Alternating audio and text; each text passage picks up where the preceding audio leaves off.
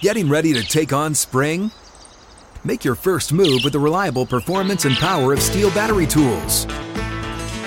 From hedge trimmers and mowers to string trimmers and more, right now you can save $50 on select battery tool sets. Real Steel. Offer valid on select AK system sets through June 16, 2024. See participating retailer for details.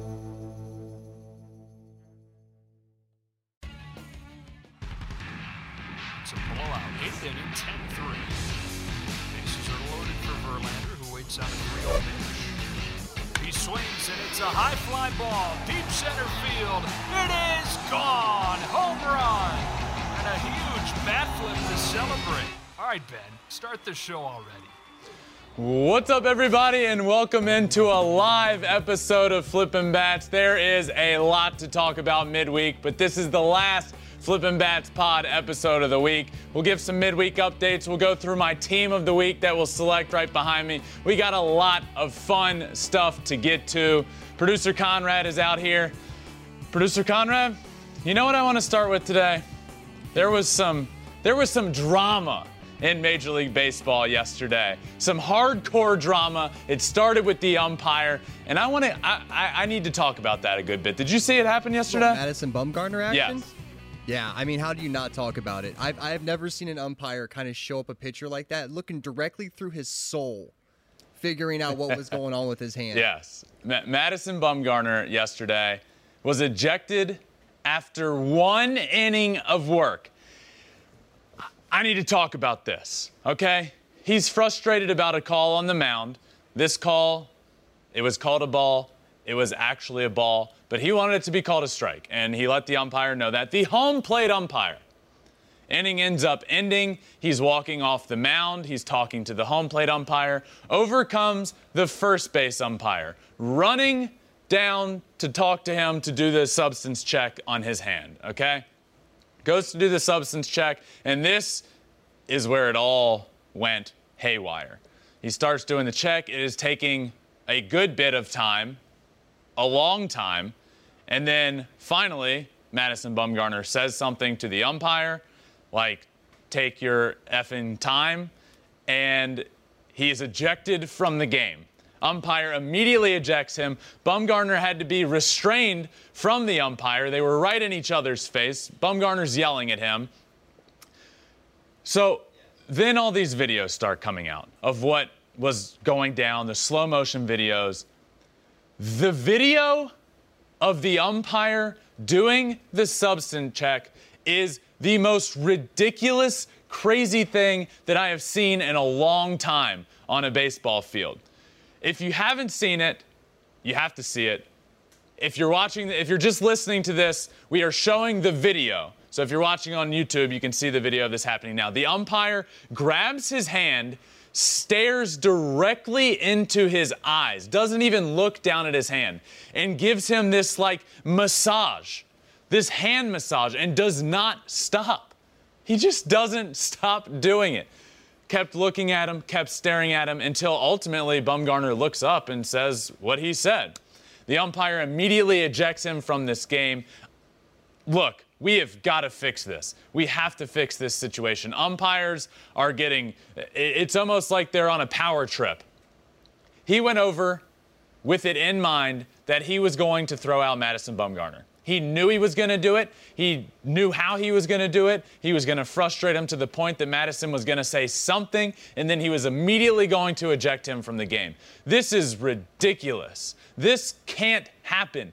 He quite literally provoked the starting pitcher into saying something and then ejected him from the game after 1 inning, setting back the Diamondbacks. They then had to totally change their game plan. This is wild. And it can't ever happen. So then, you know what the umpire said post-game? Nothing, because umpires aren't held accountable when they do something like that on a field. Nobody can talk to them. Nobody can look at them. Nobody can say anything to them because they don't have to be held accountable if they do something like this on a field. We have to figure out how to hold umpires accountable for both their performance on the field. I'm not asking umpires to ever be perfect, nor should anybody. But if they are consistently bad over a long period of time, they have to be held accountable. And then for stuff like this, power trips out on the field, making it about them, they need to be held accountable. This is unacceptable. He totally provoked a Major League Baseball player into saying something and then ejecting him from the game. If you haven't seen the video, go look at it. It is absolutely wild.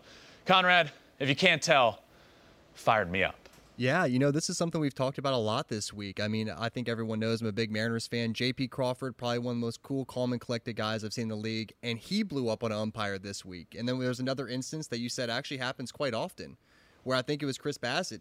Easy third called strike, doesn't get the call right down the middle, and then the umpire apologizes after him.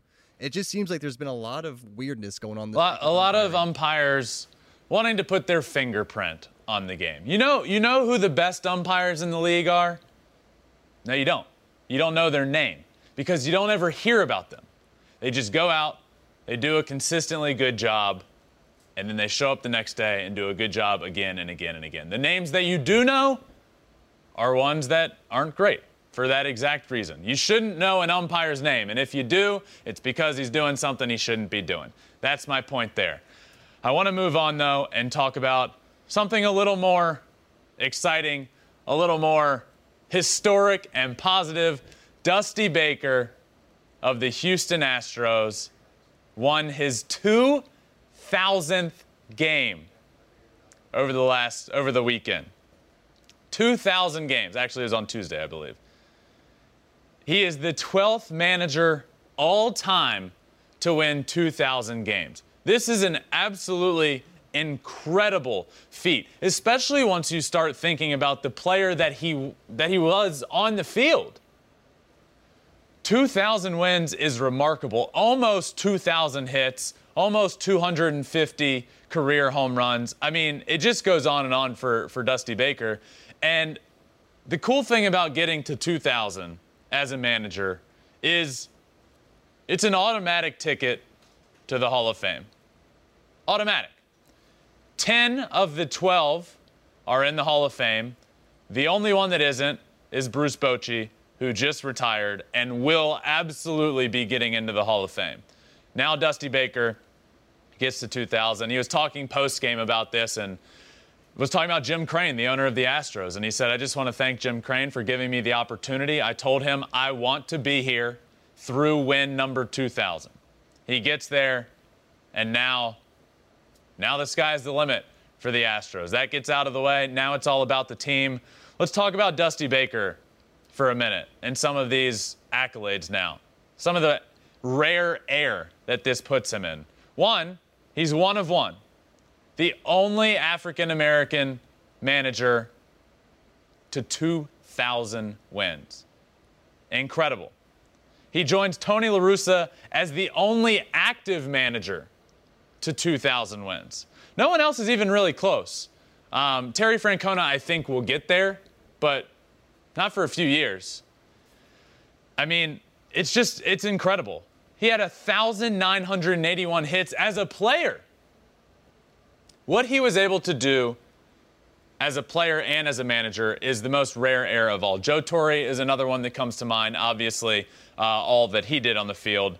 But Dusty Baker deserves to be talked about in the highest light. He has done it all. He won a World Series as a player. The one thing he has not done as a manager is win the World Series. He got there last year again with the Astros, but he couldn't pull through. I remember after the game the other day, they were talking to my brother, Justin Verlander, about Dusty Baker. And he said, I was talking to Dusty after it happened and asked him, some of the milestones that he's seen along the way. He was like, I know he's been around for a while. I wanted to see what he's seen. And he goes, Justin, I'll put it to you this way.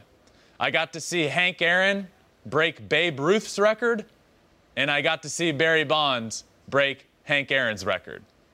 And that's pretty cool. He actually saw Hank Aaron break the record. He was in the on-deck circle when it happened. Pretty cool. Pretty rare air there for Dusty Baker. Rare air there. Conrad, where are we going next, my friend? You know what? Let's stick with this Astros team and how they are still the kings of the AL West. Yeah, this Astros team that Dusty Baker is managing is still great. And let me start by saying, yes, the AL West is vastly improved. Way better. The Mariners are much better. The Angels are doing great. I actually had them at number 5 in my power rankings this past week.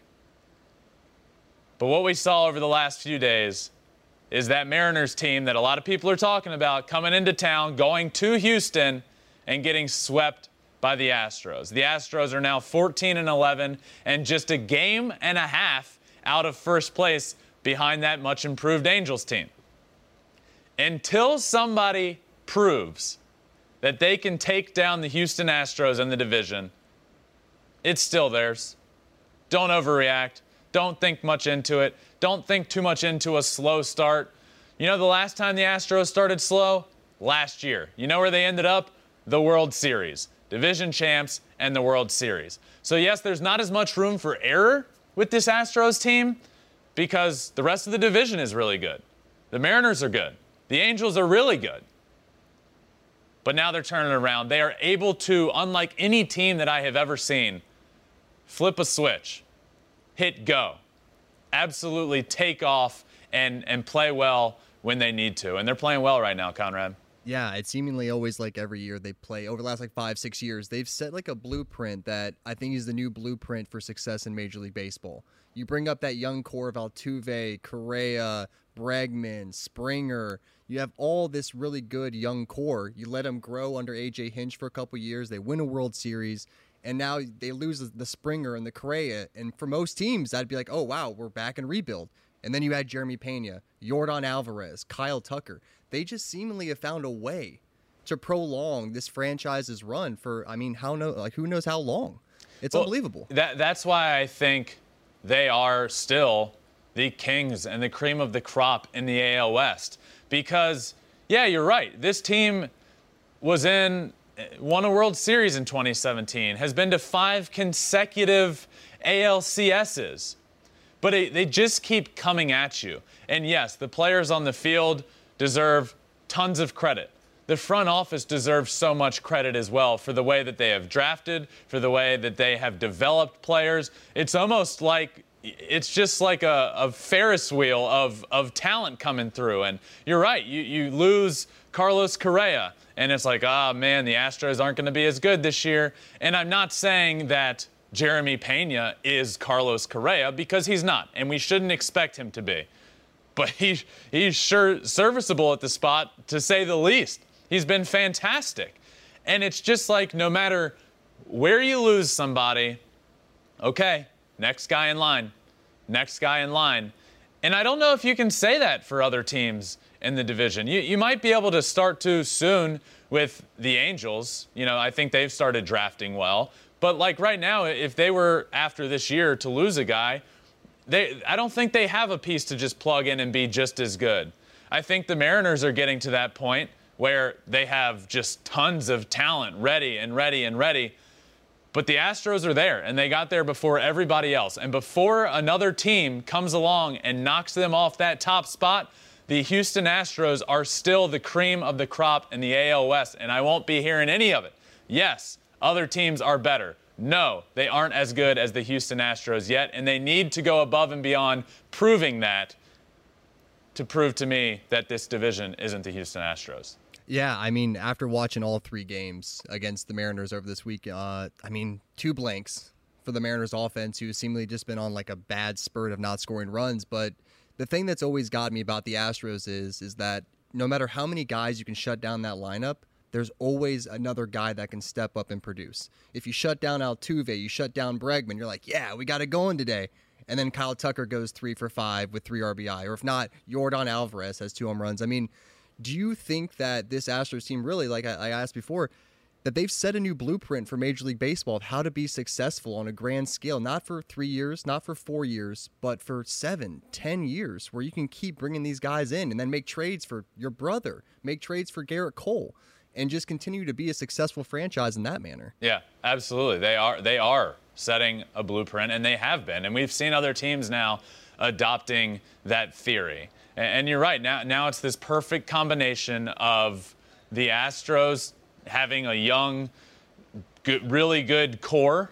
You still have Bregman. You now have Jeremy Pena involved in it. Kyle Tucker, Jose Altuve. I mean, you still have that core, and then you pair in what they start to do. You get that core together, and then you bring in the pieces to finish it off. You bring in the Justin Verlanders, who threw yesterday, who threw Wednesday for the Houston Astros and had another really good start. 6 2/3, only 2 runs. Threw awesome. His first time since Tommy John surgery going over 100 pitches, which was really, really important. Another hurdle that he was able to get past. I know that was something that they had been trying for him, for the team. That was that next step.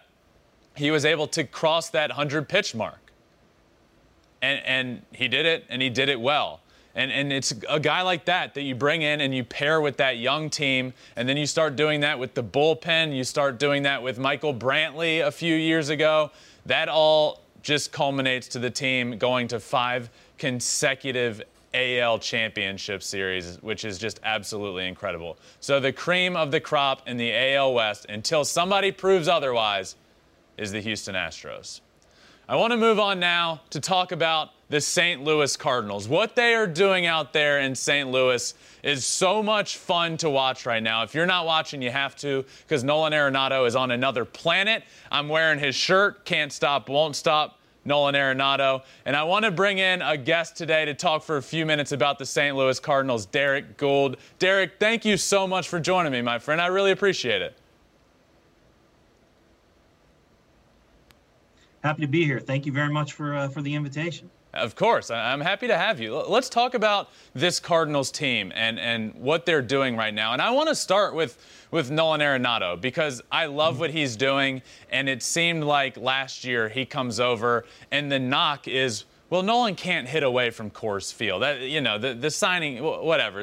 He's not going to be as good. He was good last year, and this year it seems like he's even on another planet. How cool is it watching him up close and personal right now?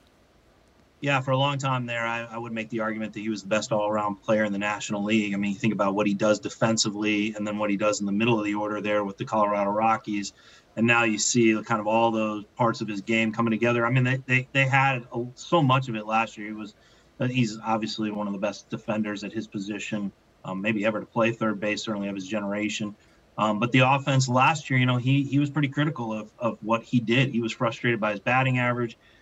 He thought there were some times where, he let some games kind of get away from him, some opportunities, to drive in runs. And yet there he was, the first guy to have 100 RBIs for the Cardinals since, in more than 8 seasons. I mean, it had been forever since they had a guy just with 100 RBIs, and he did provide that for them. This offseason, he really wanted to work on, he felt he could do better against fastballs, do better against high velocity, do some more damage with that. He is using one of those puck bats where it's a counterbalance bat. Oh, yeah. He's working with that in spring training. He and Paul Goldschmidt, they went, along with Matt Carpenter, to the baseball lab there in Baton Rouge. That's right across the street from the Marucci. And they worked with kind of having a bat designed for their swing. And he's been using that and to go with all the work he did this offseason. And then you're just seeing that pay off. You're seeing rewards. I mean, he is a feared hitter now. He always had the reputation, always had the numbers, but you can see what he can do, almost like to carry a lineup if he gets hot. He had the 2-run homer there in Miami to win a game and was so thrilled. He, as he got to first base, he turned around and started pointing to the family and friends that he had there, because he said he's never given them a show like that. He's always gone to Miami and not hit all that well. So he was thrilled to do that. I think you're also seeing a guy that just really isn't enjoying himself. He and Paul Goldschmidt talked a lot about that first year with the Cardinals that he had. There's an adjustment when you come from the only team to a new team, a new team like the Cardinals, where they talk about playing in front of that atmosphere. But also you have to adjust to playing in front of those expectations. And that's something that, he relished, he wanted, he sought, and now you can see him enjoying. I think we can officially say this year that the Coors Field effect is no longer. I don't think that's a problem for him, huh? Yeah, no, I mean, you think about I get that it's like an easy storyline to do, right? Okay, you play a mile above sea level. I think it's a lazy storyline is what it is. It is. You're right. It is. What happens is, and you'll know this well, is right. Okay, he's a right-handed batter playing in the NL West. How come we don't talk about all the ballparks that he had to play so many road games in? Good point. And the pitching staffs that he went up against. I mean, it's not like, I'm talking to you here from San Francisco. It's not like this ballpark is particularly pleasant to right-handed hitters. And so right-handed hitters come in from, that play for the Rockies, and here they have to deal with this, or they have to deal with Petco, or they have to deal, with the Dodger pitching staff more often than not. I mean, not everywhere is Coors Field. Yeah, they play, half their games there.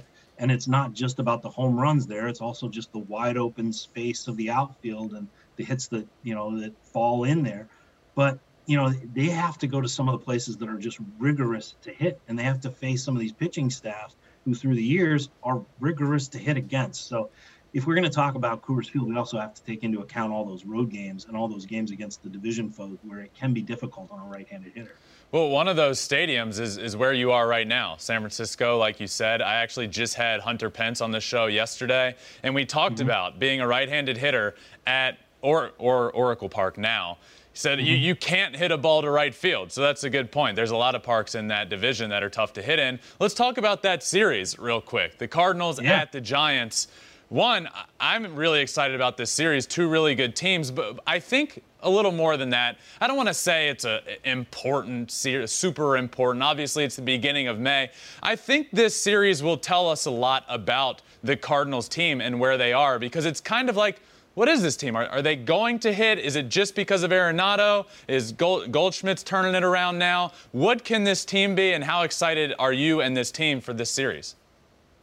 Yeah, I think it's a good kind of probably, an early chance to measure themselves against a team that won 100 games, a team that they've drawn some inspiration from, let's be honest. When the Cardinals talk about some of the things they want to do lineup-wise, whether it's, the matchups for when Albert Pujols is the designated hitter or when Corey Dickerson is the designated hitter, a lot of that they're drawing from the line changes that the Giants do.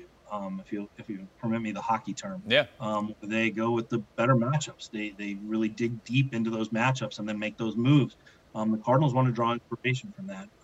First-year manager Oliver Marmol has cited the Giants directly for what they saw them do last year to maximize their offensive potential. This series comes at an interesting time for the Cardinals because they have adjusted their lineup. We talked about Nolan Arenado. He'd been cleanup hitter every game he'd played until the last game in Kansas City. And how long that look lasts and what that means for Tyler O'Neill, because Tyler O'Neill last year when the offense took off and they, got going and they had their best stretch. And of course that was typified by the 17-game winning streak. But when the offense was really rolling, it was with Paul Goldschmidt second, Tyler O'Neill third, and Arenado cleanup. Well, now they've moved Tyler O'Neill down a little bit, maybe alleviate some of that pressure, take him out of that spot in between those two guys, see if he can catch fire a little bit. He did in the one game. How long does this look of the lineup last? And they do this just as they're arriving in San Francisco. So while it's a measure of how well they do against another team that aims to contend this year, a little bit like the series that they had most recently against the Mets, and they have another one coming up against the Mets that could have some fireworks in it, of course, because of the sort of residual the leftover bruises from the most recent meeting. This weekend comes at a time when they're trying to find some, let's say, chemistry, something to kind of ignite the entire lineup. And it does so against the Giants team. So it's really twofold for the Cardinals, what they want to see from themselves, but also what they want to see from themselves against a team like that. Yeah. Look, I want to talk about Pujols coming back. This is the last ride with the big three, Wainwright, Yachty, and Pujols. How cool has it been being around this team with specifically Pujols back and those three being back together? And how much does it mean to the rest of the team? Well, it's a lot. I mean, you think about, Nolan Arenado, the day that Albert Pujols was let loose from the Angels, where he came back on the Zoom and said, hey, I just want to send a message real quick. And he spoke to Pujols through the press conference there. He said, Albert was his favorite player and that he knew that he would find a place for him. Well, now, I talked with Nolan during spring training, and he said, it's just kind of surreal for him to look across the clubhouse and see 5. He goes, it's hard to believe I'm wearing the birds on the bat, but now I'm wearing birds on the bat with Albert Pujols.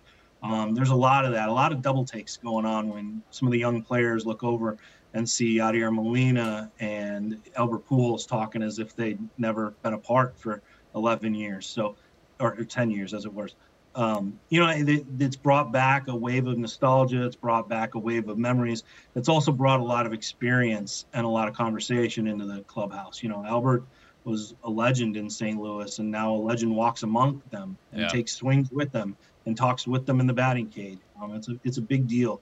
Also, I think it allows him to have, he came back in 2019 with the Angels and talked a lot about how emotional that was for him, what that meant for him to be back in St. Louis and to be celebrated like he was, an ovation every time he came to the plate. Obviously, the home run that he hit and then got a standing ovation as a visiting player.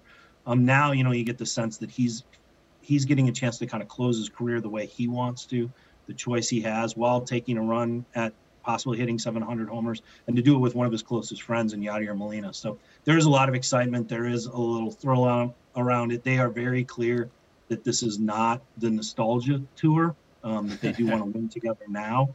But that you can't argue, you can't look past the benefit of kind of allowing them to revisit their great times together and the memories. Yep. It is cool to see this team all together, and they're also really, really good while this is all going on. So it's a really cool thing to see, and you get to be right there in front of it and see it all happening. So have fun watching it the rest of the year. Derek, thank you so much for joining me. I really appreciate it. Oh, it's a pleasure. Great to chat with you. Thank you very much. Have a great day. Of course. You as well. That was fun, producer Conrad. That's a fun team to watch. I want Albert to get 700 so bad. I think we speak for like our entire generation when it comes to like baseball fans that you grew up watching like the Albert Pujols. It's just him and Barry Bonds, 1A, 1B, just the two most dominant guys until Miggy came into the equation. But it's so cool how they all kind of brought this together. We talked about it yesterday a little bit, where I don't think there's a single team in Major League Baseball that has a better story if they were to win a World Series together. This is like, I can't think of another situation of like a better team to walk off together into the sunset. Yep. Like, this is perfect. I agree. Yep. Now, let's switch up gears a little bit. Let's go back over to the AL and talk about this Yankees team. Oh, yeah. New York Yankees, 11 wins in a row until they lost the last game of the series to the Blue Jays just yesterday. Let me start with this. I put the New York Yankees at number 1 in my power rankings this week. Number 1 spot. And the feedback from some was, well, they haven't played anybody yet. Who have they played? Let me say this. They won 11 games in a row. They took 2 of 3 from the Toronto Blue Jays, and you can no longer say that they haven't been playing anybody. They took the first series. The Jays lost their first series of the year to the hot Yankees. The Yankees are the best team right now in baseball. They won 11 in a row. For the first time, they've done that in consecutive years now. They won 13 in a row last year. They won 11 in a row this year for the first time since the 1960-61 Yankees. How's that? So, yeah, the number 1 team in my power rankings, the New York Yankees, are good, and it is different than years past. I know they didn't go out and make that big, sexy move, but what they did was they went out and made moves that made them improve. They're a lot more dynamic now. Defensively, they have the best fielding percentage in baseball. They have Isaiah Kiner-Falefa, who adds a totally new dynamic for them, who can play defense really well. They get rid of Gary Sanchez behind the plate, who wasn't great defensively. You add in Tim LeCastro, who's been coming in late in games to pinch run and play defense and be a speed demon on the bases at the end of games. This isn't your typical New York Yankees team that it's just boom or bust, home run or strikeout, and they lose the game. It's not. It's very apparent that this team is different. DJ LeMahieu is hitting well now, and he's a big average guy. He had a down year last year. They need a guy like him in the lineup to be in there, to hit around 300, to go about his business that way, and then the big boppers can come in and hit a bunch of home runs like Aaron Judge and Anthony Rizzo have been doing.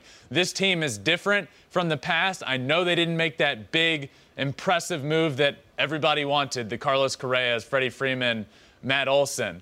but they made different moves that made them a lot more dynamic, added around their superstars, and now we're seeing that pay off. They win 11 games in a row. They take a huge series in Toronto against a team that everybody is saying, well, they're going to win the AL East. And the Yankees are saying, hold up. We're really good, too. We're capable of winning big games. I put them at number 1 in my power rankings, and then they go and beat the Blue Jays in a series. The New York Yankees are here. They are for real, and they look fantastic. They absolutely do. Is there anyone in the planet hotter than Aaron Judge right now? Just looking at his numbers for the last 10 games entering yesterday, 357 average, 8 home runs, 17 RBI. I mean, this guy is absolutely killing it. It's unbelievable. Do you think the Yankees, by season end, are really going to be kicking themselves for not getting that contract extension done? Because he seems like he's on a warpath right now. Well, yeah, that's, you have Aaron Judge, who has been very vocal about wanting to re-sign there, and then they don't get a deal done. They lowball him, and he doesn't sign, and now he's going off. And I'm excited for him. He deserves his money. He should be the captain of the New York Yankees. That's how much Aaron Judge means to the Yankees. He's big, number 99. Everybody knows it. Pinstripes, 99, Aaron Judge, New York Yankees. Everybody knows it. Re-sign the man. Pay him his money. Absolutely, they're going to be kicking themselves. I mean, he's been on a tear, an absolute tear. 8 home runs in 10 games, batting .350. Are you kidding me? And he's the guy, and I sat here a few weeks ago before the Yankees started getting on their tear, and producer Conrad, you asked me, what do the Yankees need to do? And I said they just need their guys to play like guys. Aaron Judge needs to step up and be good. And since that day, he has been better than good. He has been great. Joey Gallo, look, I know his numbers and his stats aren't there yet. He's been putting some really good swings on the ball. He hits an Oppo homer the other day, a really good swing. I even saw an out he made, but it was a really good swing, a crush ball down the right field line. They made a good play on him. He's putting better swings together. So if he gets hot, that's a totally different dynamic. Giancarlo Stanton, I mean, this team is fun.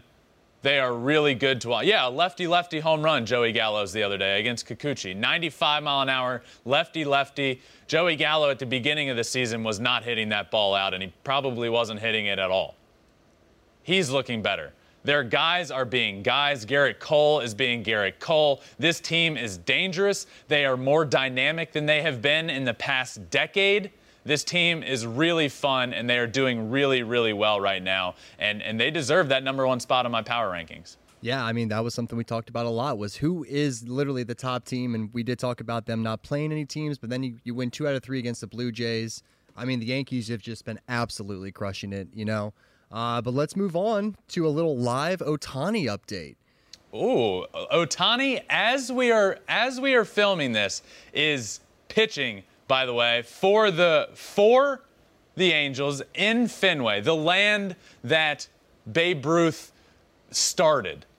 Kind of a poetic little thing there. Shohei's first ever start at Fenway Park is happening today as we're recording this live, and it couldn't be going any better. The Angels are up 2-0 right now. Shohei has pitched 6 innings, no runs. He's looked fantastic.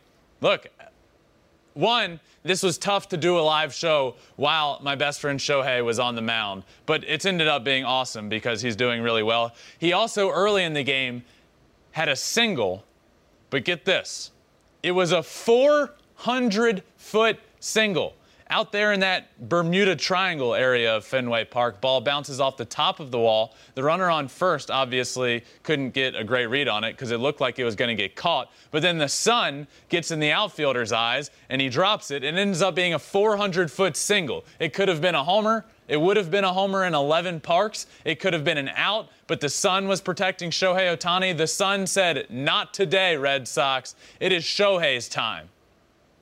He ends up getting a hit. Almost a home run. A 400-foot single is something you never hear from Shohei Ohtani and something you would never expect because he's also one of the fastest humans on the planet. So Angels, as we speak, are up 2-0 over the Red Sox right now. Top of the 7th, 1 out. Angels are hitting. What a start this has been for Shohei. I mean, look at Shohei's numbers today already. 6 innings pitched, 5 hits, 10K, and then through 7 innings, he was also the only hit for the Angels. Jared Walsh literally just hit a 2-run home run, so now Ohtani can get the win today, which is that much better. It's funny you say that. You say live update. I go to look down on my computer, and the home run was literally happening as I looked down, but I didn't know if it was a replay or anything. Shohei, by the way, I was watching this game up until we went live, punched out 3 guys in the first inning.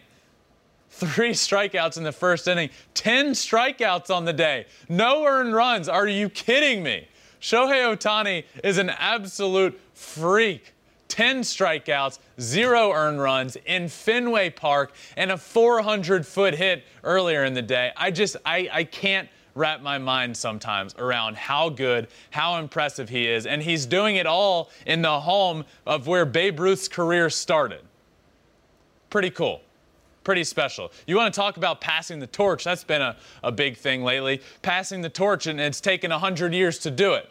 But we're there. He's doing it in the stadium that Babe Ruth started. This is incredible stuff that we are seeing. We see it night in and night out, and now Shohei's doing it again in Fenway Park. I can't believe this. It's incredible.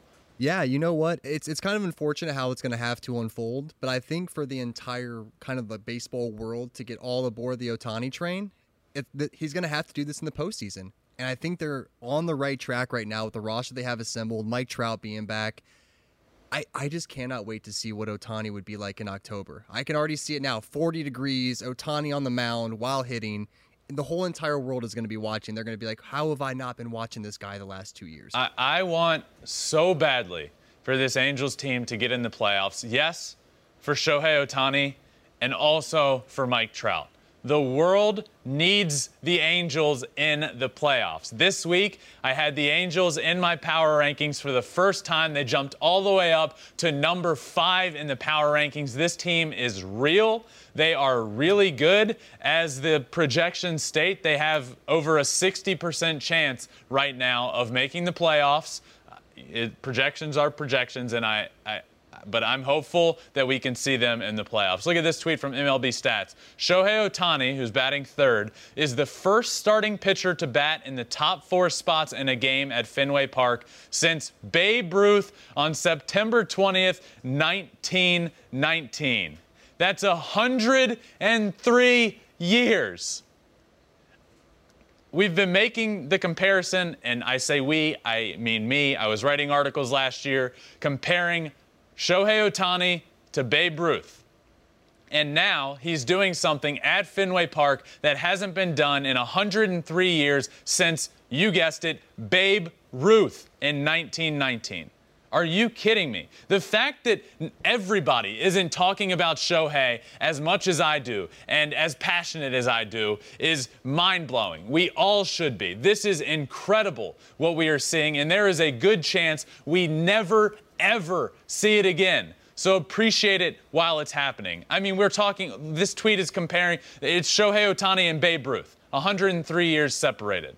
Are you kidding me? This is wild. This is madness. That's why we have our own segment on here, This Week in Shohei Ohtani News. This isn't even that segment. I had to talk about a midweek, which I'm having to do. We might have to have 2 This Week in Shohei Ohtani News.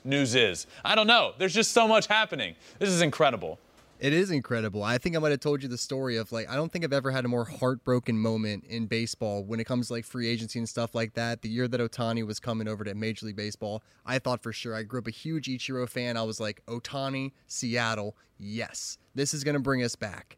We've made all these trades. We got all this cash considerations, and I'm like, oh, today's the day. He's signing, baby. We're going to have Ohtani.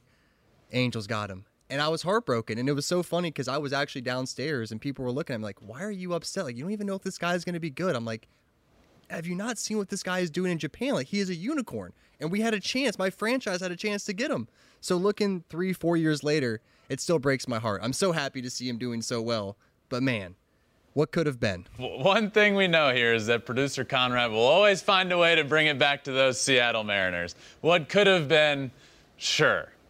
But it didn't work out. It didn't happen. It certainly, it was a possibility, but I had ended up hearing that Shohei chose not Seattle because that's Ichiro's land. That's his territory. That's his legacy. He wanted to create his own legacy, and he's doing a pretty good job.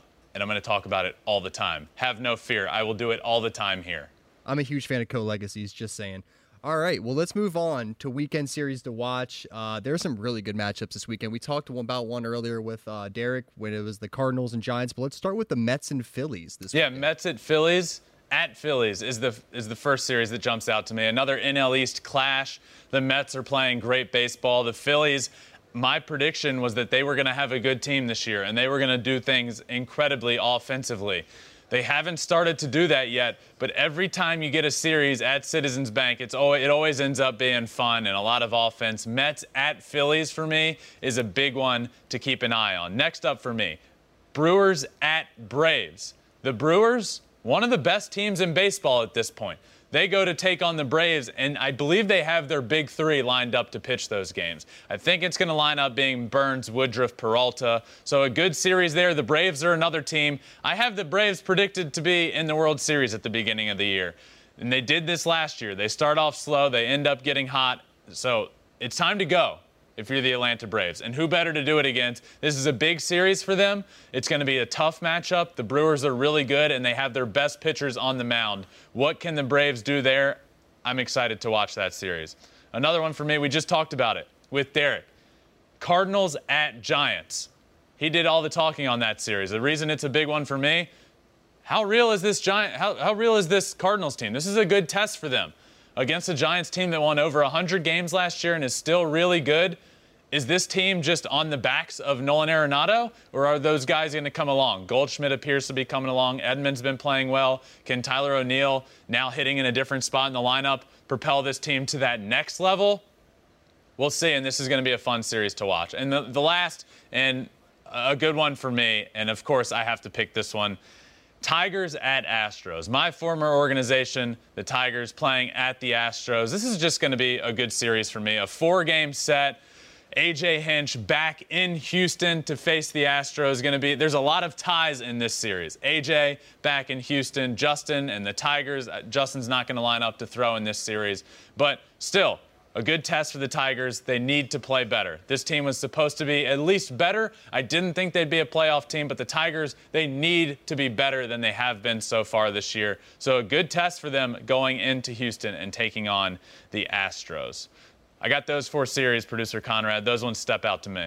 Yeah, one thing you can't beat going into a Friday is tons of great baseball looking ahead of you for the weekend. And there's a ton of great series here. Let's move on over, though, to another one of our favorite segments, a little buy or sell. Next time we get into buy or sell, I want you to sing it. Really sing us into this segment. Buy or sell. Perfect. Thank you. All right, here we go. First up on buy or sell. Yankees will be the only team to get an 11-plus game win streak this season. Ooh, 11-plus games. I'm gonna say sell. I do think we get another team that wins over 10 games in a row this year. I think we typically see it happen a couple, 2 to 3, 4 times in a year. I'm not going to sit here and predict who it's going to be, but that's the beauty of baseball. When you get hot, things start rolling. And we saw it with the Yankees. It was just a snowball effect. They start playing well, the ball gets rolling, and then there was just no stopping them. They won 11 in a row. I'm going to sell that. I do think another team gets to 11-plus game win streak this year. All right, next up on buy or sell, Nolan Arenado will win NL MVP. Oh, this is tough. Nolan Arenado. See, right now for me, it's Nolan Arenado and Manny Machado. Those two are on another planet. I'm going to sell this. I think Manny Machado this year is one. Right now, Manny Machado leads baseball in WAR, wins above replacement. He has taken his game to another level. This is back to Baltimore Orioles, Manny Machado. And obviously, I hear you. This was a very difficult decision for me that I didn't make until literally the moment, and it already might be the wrong decision. I don't know. But you can't go wrong picking Manny Machado to win MVP at this point. I love what he's doing. He's stepping up in the absence of Fernando Tatis, and he is carrying that team. They both are. Machado and Arenado are both carrying their teams. It was very tough to come up with that. All right. Next one, buy or sell. Justin Verlander in the driver's seat to win AL Cy Young. Woo-hoo-hoo. I'm buying that, baby. I love it. I put him in my top 10 pitchers to start the year heading into this year, and nobody was having it. They said, Ben, you're only putting him there because he's your brother. Nope. I just know that he was going to come back firing on all cylinders. I love him. I literally love him. That's also fair to say. I love him. I love the way he is pitching this year. It has been incredible to watch, and he just keeps crossing off those hurdles that it's important to cross off coming back from Tommy John surgery. First and foremost, your first start back out on a mound. Then getting deep into a game. He's pitched 8 innings at one point this year. That next hurdle was throwing over 100 pitches. He ends up going back out, gets to that 100 pitch mark, gave up a couple of runs in that last inning because he wanted to get to that 100 pitch mark, and he ends up crossing off that hurdle. That was important for him. That was important for the Astros. I'm going to say, yes, I'm going to buy it. I think he's in the driver's seat for AL Cy Young right now. Love it. Up next, this one's going to hurt a lot of people's feelings in this room. Buy or sell, Dodgers don't win NL West. I'm going to sell that. I think the Dodgers are going to win the NL West. I think they're the best team out there. I'm a little concerned about some of the guys in the offense, but the thing about the Dodgers is if there's guys in the lineup that aren't producing, they have the superpower to just be better than everybody else anyway. You know, when Justin Turner is struggling as he is, other guys will pick him up. When Max Muncy is struggling as he has been, you know, for a big portion of this year, other guys will pick him up. This team is the best team in the NL West. I, in my opinion, believe that they will win the NL West. So I am selling that the Dodgers don't win. Ben, I know you couldn't hear him back there in the control room, but it sounded like we just took off with a rocket and we successfully landed somewhere. The entire control room just erupted in applause when you sold that. Moving on next. Mets win 100-plus games this season. Oh, Mets win 100-plus. Look, I'm a buyer now. I'm a buyer. I am all in on this Mets team. I believed at the beginning of the year that they would be really good. I didn't know if they would win the division because I thought the Braves would be even better than they were last year.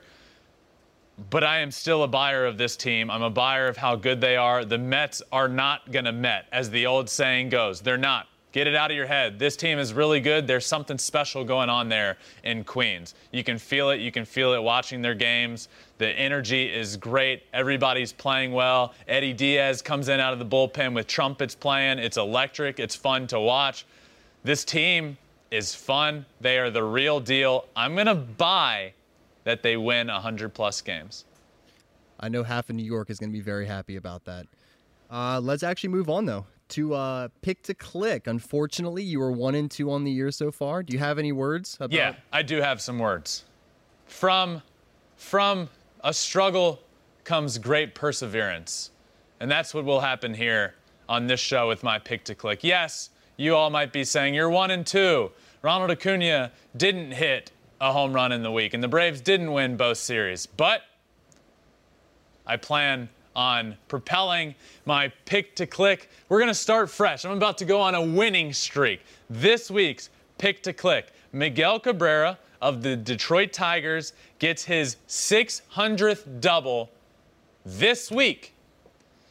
He's been close all year. It hasn't yet happened. In my prediction, Miguel Cabrera gets it done. My Pick to Click for this week is that Miggy gets his 600th double and just knocks off another milestone in his drive for greatness and the Hall of Fame. So that's my Pick to Click. Now it's time for another fun part of this show, my Team of the Week. So let's head on over here, get to the board, and select my players that are going to be on this week's Team of the Week. Every week, and it's not so far this year, it's over the course of the last 7 days. It is a 7-day sample size of who is on the Team of the Week. I want to start, and it's not just stats. It's impact. It's what they've done on the field. Yes, heavily stats-based, but there's also some other factors that are involved in here. I'm not just all about the stats. There's a lot. You got to bring energy. You got to do big, cool things, and that's a good segue. That's a good segue into our catcher on this week's Team of the Week, Mike Zunino. Mike Zunino is back from an injury. He now has 2 bombs on the year, 5 RBIs, a huge home run in against Oakland the other night. Tied it in the 9th inning. He absolutely crushed it. This was big. The Rays looked like they were going to lose this game in Oakland, which you shouldn't be, going out to Oakland and losing a ton of games. Even though they're playing better than they probably should be, Zunino steps up, huge bomb, saved the Rays in that game. Mike Zunino had a good week, and he is on my team of the week. Moving on over to first base, Rowdy Tellez. I mean, how do you not pick this guy? Rowdy Tellez hit 400 on the week. 4 home runs and 12 RBIs. He is on an absolute tear.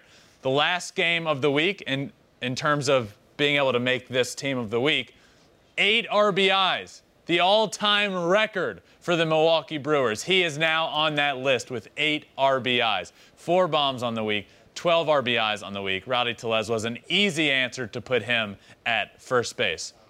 Heading on over to second base, Tommy Edman. He's been really good. He's been a lot of fun. This Cardinals lineup needs him to be good. They needed somebody other than Nolan Arenado to step up and be one of the best players on the planet. Tommy Edman is starting to do that. He hit 300 on the week, scored 7 runs, stole a couple of bags, and had 2 RBIs. He's that dynamic piece that the Cardinals need in that lineup, especially when Tyler O'Neill hasn't been hitting as I believe he will. We know Tyler O'Neill is really good. They needed somebody other than Nolan Arenado to step up and to be really good, to just help him. And Tommy Edman has been good and has helped that lineup propel up to that next level. And they're playing good baseball now. Heading on over to third base, we have Manny Machado. I just talked about him. 360 on the week, 2 homers, 7 RBI. He just continues to be on another planet. I mean, he is the cream of the crop right now in baseball. He is destroying everything. He is back to looking like Baltimore Orioles, Manny Machado. He has been that good. Fernando Tatis goes down to start the year with that wrist injury. You needed somebody to step up, and you don't even think it's going to be Manny Machado because you know he's going to be good. But he has been another level of good. And again, he's a 2-time appearance. This is his 2nd appearance on my team of the week already early in the year. So he is at third base. Heading on over to shortstop, our guy, friend of the podcast, Carlos Correa. Friend of flipping bats. What a week he had. He started off slow to start the year. He's come on with a bang, hitting 452 on the week, a homer, and 8 RBIs. Also playing a fantastic defense. He made a play the other day. It was like Willie Mays-esque, running over the shoulder catch, dropped right in the basket. Beautiful play that was. Carlos Correa has been struggling to start the year, had an awesome week. This Twins team, by the way, I talked about them a lot and have been talking about them, and they made their first appearance in my power rankings. If they get Carlos Correa hot, which he is now, oh man, this team is scary. Byron Buxton is one of the best players on the world when healthy. This team's another level when they have Carlos Correa. Next up, Aaron Judge in the outfield. We have 3 outfielders. Aaron Judge is the first up. Hit 308 on the week. 5 home runs and 13 RBIs. 5 bombs on the week. Had 8 home runs in a 10-game span. Aaron Judge has been fantastic. He has been going strong for this Yankees team. This is what I said 2-3 weeks ago when the Yankees were struggling. The Yankees just need their guys to be guys. Aaron Judge is one of those guys, and he has been fantastic. Another outfielder on my team of the week, Taylor Ward. Back on this list.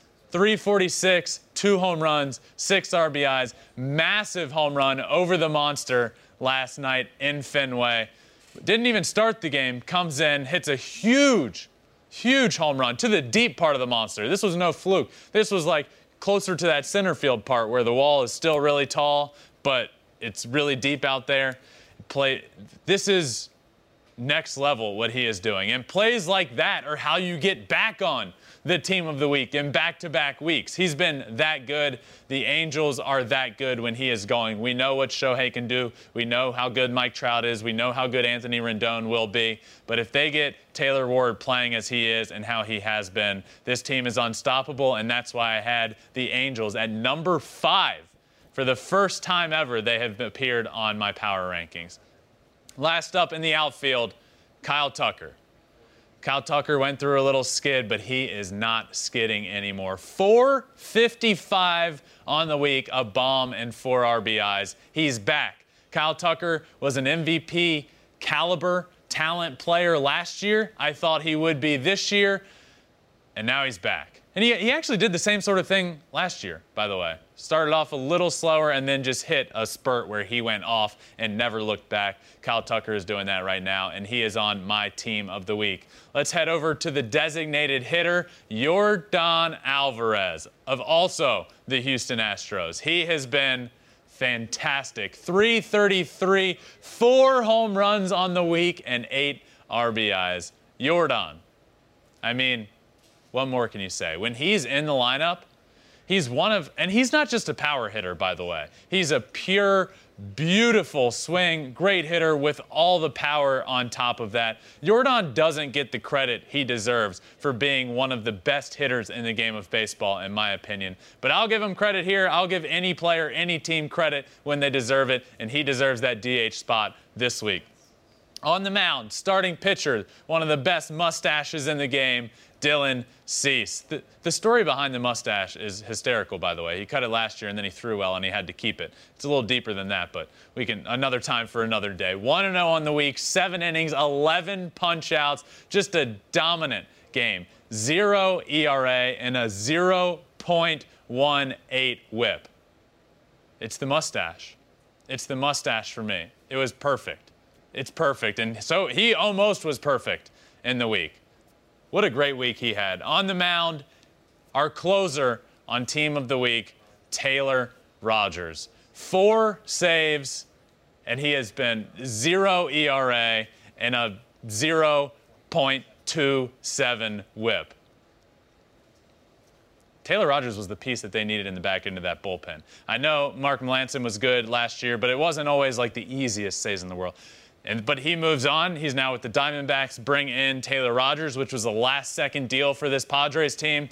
He has been lights out. Good for him. A great week. This rounds out my team of the week. Stay tuned on social media for a sick graphic coming from our very talented design team. But that does it for Team of the Week. Now, moving on, our last thing in this week's, the final episode of the week. Yeah, I know where you think we're going. We're not going there. We're not going there. No, it's going to be the final Ohtani update of the day. He ended up getting 7 innings, 6 hits, 11 K, 99 pitches today. Wow. Any final thoughts on Shohei Ohtani's big day on the mound?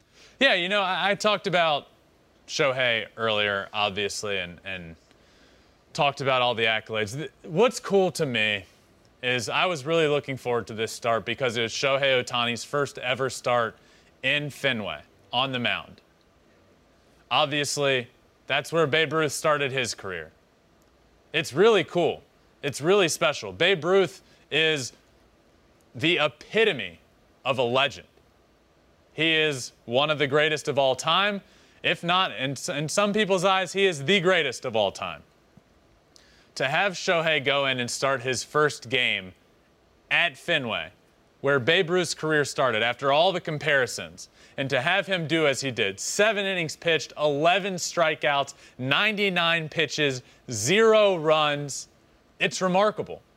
I'm at a loss for words sometimes with him. I'm really not. I could talk about him for hours. But sometimes you lose the ability to come up with adjectives for just how special it is what he is doing. What he is doing deserves to be talked about all the time. We will be talking about it until the end of time. As we talk about Babe Ruth, we will talk about Shohei Ohtani for a long, long time. What a special day, a special moment for Shohei. I can't wait for the first episode of next week. Monday's episode, don't miss it. This week in Shohei Ohtani news, the official segment, it is going to be fire. But I had to give a little midweek update because this start that is happening and has happened as we speak here on Flippin' Bats while we do this live was just absolutely incredible. Shohei Ohtani, you're incredible. You are absolutely incredible. That's going to do it for the final Flippin' Bats episode of the week. This has been an absolute blast. If you were able to listen live, awesome. If not, this will be dropping soon in podcast form where you guys should be listening. Let's see, Spotify, Apple, Google. If you have those, great. Make sure you rate it 5 stars. Make sure you're following. Make sure you're subbed, all that good stuff. We also have social media, Twitter, Instagram. Every episode, you can watch the video on YouTube. But thank you guys so much for listening. This has been the final Flippin' Bats episode of the week. I will see you on Monday next week. Thanks for listening. Peace.